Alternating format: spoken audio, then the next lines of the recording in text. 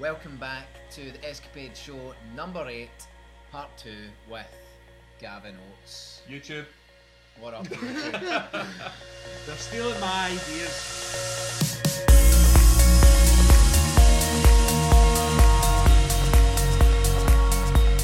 It's our idea. It's our idea. We had all sorts of ideas during the break and he didn't. You know, I'm just basically, I'm like, when you look at so many other vloggers and YouTube channels, like, what up YouTube and all that, you know, and but he was that's secretly dying to do it there. So but it's not really me, so I've got to be right then. authentic. Okay. I'm obviously animated, but I'm not like a what up guy, you know what I mean? So, No. well, you guys have done it for me, so thank you. Okay. Right, over the break there, we were getting some great chats, and we were talking just about the industry in general, and different roles, and one of the things that I had said there was, you know, like for young people especially that are aspiring to get into an industry like the music industry or the creative industries, is like, look, I work full time in the music industry, but I don't make music, you know, and I think that's quite important. For all the different roles. I totally agree. I mean, I remember speaking to a young boy in school who told me he wanted to be a footballer. But he knew that he wasn't going to be good enough to play for Scotland. But you know, he could be the Scottish coach. He could be the manager. He could be the physio. He could run a company that makes football shirts for every football team in the world. And it's about helping those young people to realise that, you know, they have skills, you know, that can be used in a number of ways, and they can still be involved with their passion. Absolutely, it's a great point. That it's like you know, like Facebook, for instance. It's like the number 2, 3, 4, 5, 6 guy at Facebook. One made an absolute fortune, but they were part of the team that created the thing in the first place. So it's like, it's a great message to, like, you know, team up, join a team, utilise what you're good at for the one. And you were saying there, it's like the thing about the janitor. What was that? At NASA. NASA, yeah. You've got the president of United States of America says to the janitor, you know, what? Tell me what do you do here? And he said something like, I put men on the moon. You know, and it's you might just be one small piece in the bigger picture, but you have your part to play. Absolutely, and it's just as important. I think it's great company ethos that to have that instilled, like, right across the board. It's like it's a total joint effort. So going back to that for, like, young people or anyone in general, like, teaming up with people is key, because then together you can create something kind of magical. And there's a term as well. There's no such thing as a self-made millionaire. Yeah.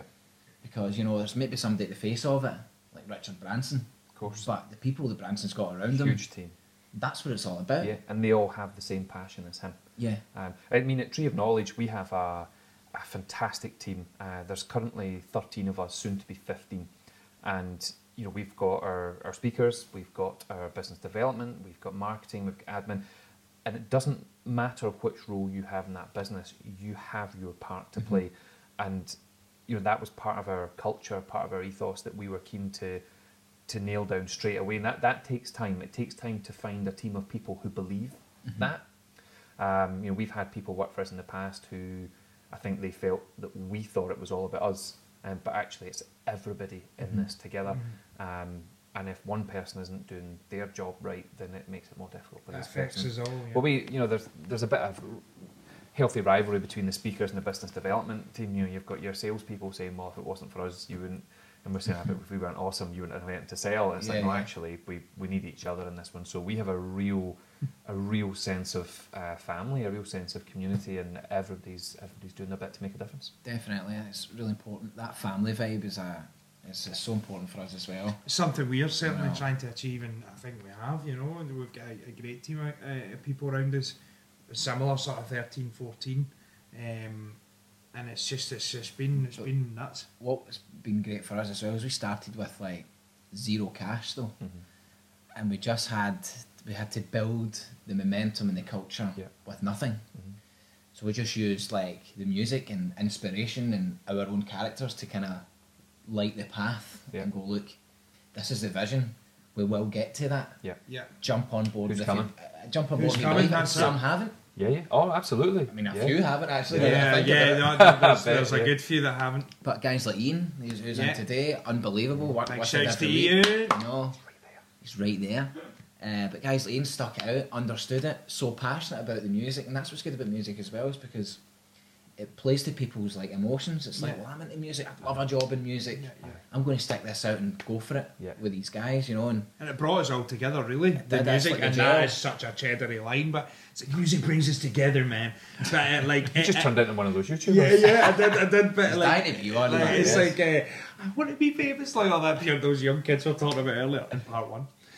But like, it's just it is crazy, you know. It's like, I think having that though is what separates people who are average and people who really are wanting to achieve something. Yep. And I think that's the main thing here. Is, as Stephen says, like we have been through loads of people as well where they have the personality of a potato, and you're kind of like, wow, you know, your interview, you were amazing, you know. But everyone's their best version of themselves in the interview. So it's like, I think you see it's a testament to guys like Ian and Jack and Craig and the rest of the people in the team, Claire, you know, I don't want to miss anyone out, but there's loads of them, and Reese and all that. They're amazing, you know, amazing characters of people that have just name the other ones. been working right. So you do that other so time. I know I do right. So I mean, there's Kenny, there's Kieran, there's you know, there's loads of Newly Finn, you know, Wee Bobby, and Jeannie McCann. But there's you know, there are so many, but again, it's like, it's just coming together like that and actually seeing that bigger vision and having the guys in sometimes when it's like a Tuesday night, like 1 a.m, and we're on the whiteboard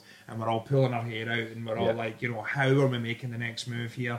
And I think that and it actually goes back to what you were saying there about how, like, we really do try and bask in the journey sometimes. Because it's like, is this actually happening? Are we actually sitting in here? He's definitely more trailblazer, and I'm quite good at, you know, reining him in and saying, hold on a second, look at what we're achieving here, man. Like, look at who we're speaking to, or look at, you know, and you know, that van outside that Finn had picked up on earlier, you know, that van was an absolute dream of ours for like 3.5 years, you know.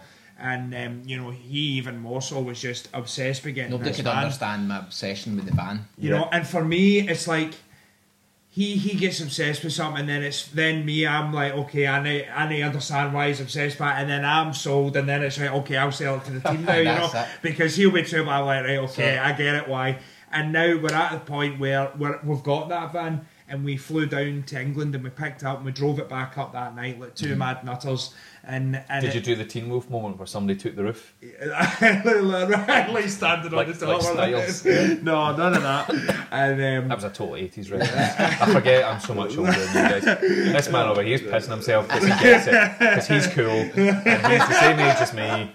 And Teen Wolf is the greatest film of all time. So, well, there you go. So the van thing, wee story about the van, right?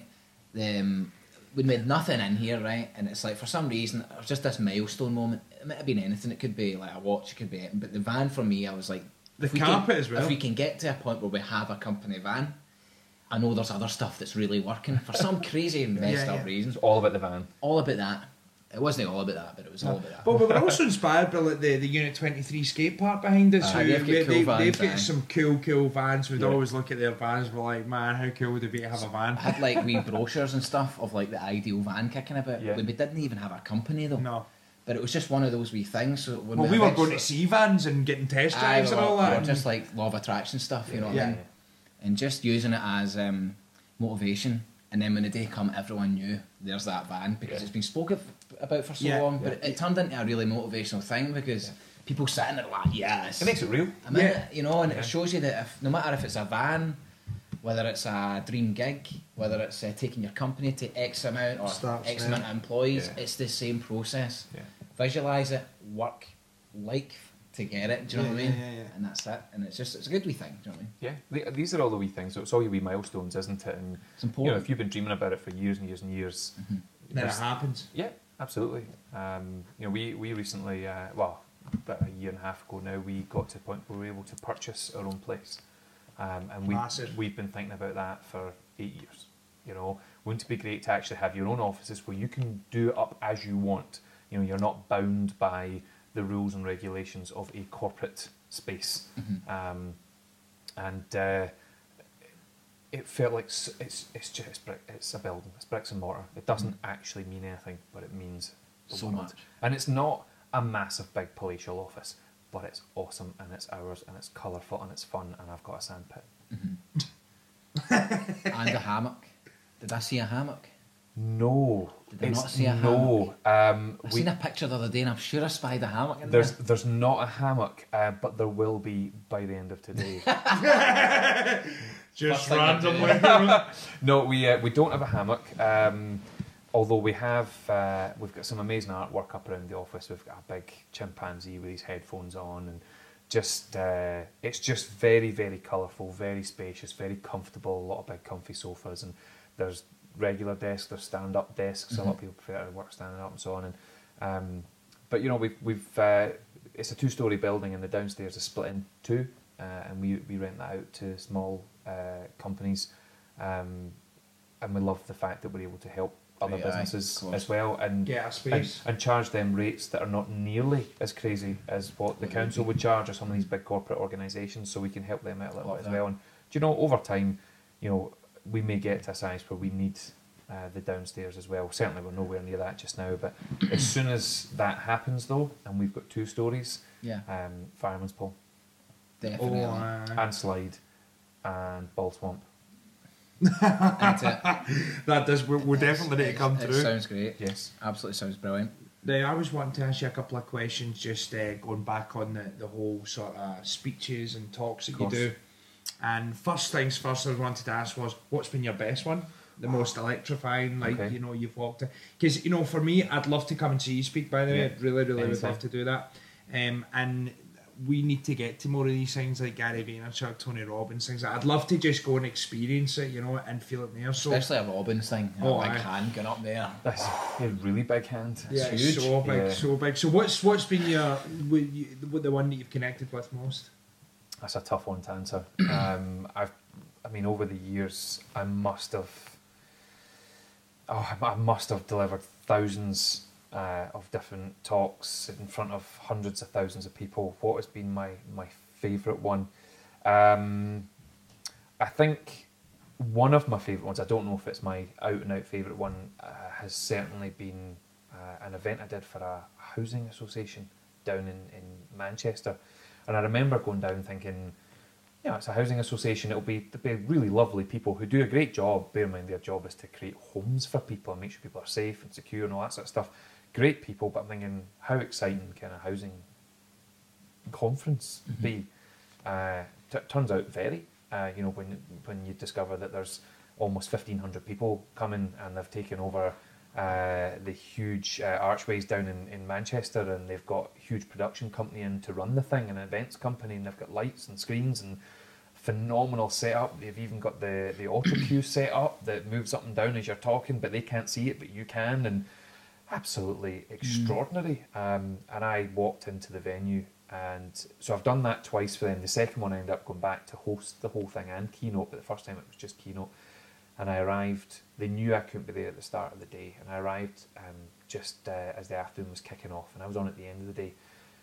And as I came in, they showed me in through the back door where the sound desk was going to be, and I just remember standing there, and all you could see was a sea of people, because albeit it was nearly 1,500 people, they were all sat at tables of 10, so these big circular tables, which just made it feel even bigger again. And I could see the guy on stage at that moment in time. He was just this tiny, tiny wee figure in the distance. And I just got this massive wave of nerves and adrenaline. And I was just like, this is massive. This is the scariest thing I've ever done.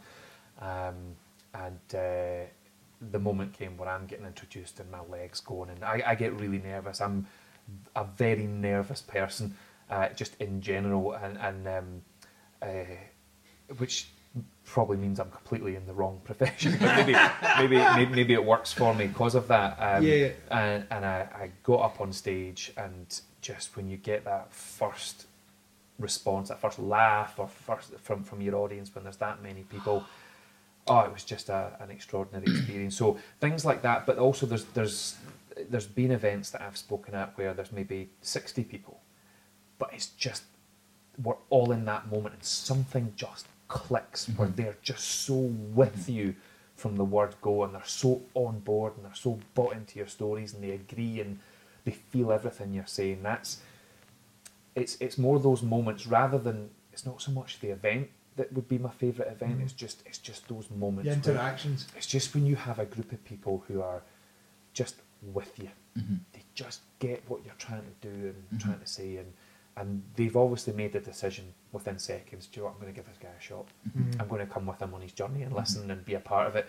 And it's when you're in that moment and you just know that you are making them feel amazing. That it's those moments that are my favourite moments. I tell a lot of stories about my kids. I speak very openly and very honestly on stage. I'm not one for going up and like swearing my head off or anything like that, but I do talk a lot about losing my dad. I talk a lot about my kids, and everybody can relate to those real stories. Yeah. I tend to think that's when they come with you. So yeah, I don't know if that answers your question. It's just when you're in that moment. That guy's waving his hand again. He's doing this. I don't know if you can see it. And he told me not to say that. But it's when you're absolutely in that moment. They're my favourite moments. This guy over here is doing this. He told me not to say that, so I've said it. Apparently means we have to finish. Well, on that note, absolutely great to finish on that note, Gavin. It's been a pleasure doing this with you. Thank you so much. Looking forward to doing some more stuff with the Tree of Knowledge. Be sure to check them out, doing some amazing work. But that's us. That's been SKapade show number 8. Number 8, here we are, and we will do this again. Yes, and these guys are amazing. Keep following what they're doing. It's making a huge difference. Thank you so much. Maybe the next episode we could do in your office. Aye, I'd love to. Sounds good. Sounds good. Remember, subscribe to the channel. Please subscribe. Check us on Facebook, Twitter, Instagram, SKapade Studios on Facebook and everywhere else. And Facebook. Facebook. Until next time. Cheers.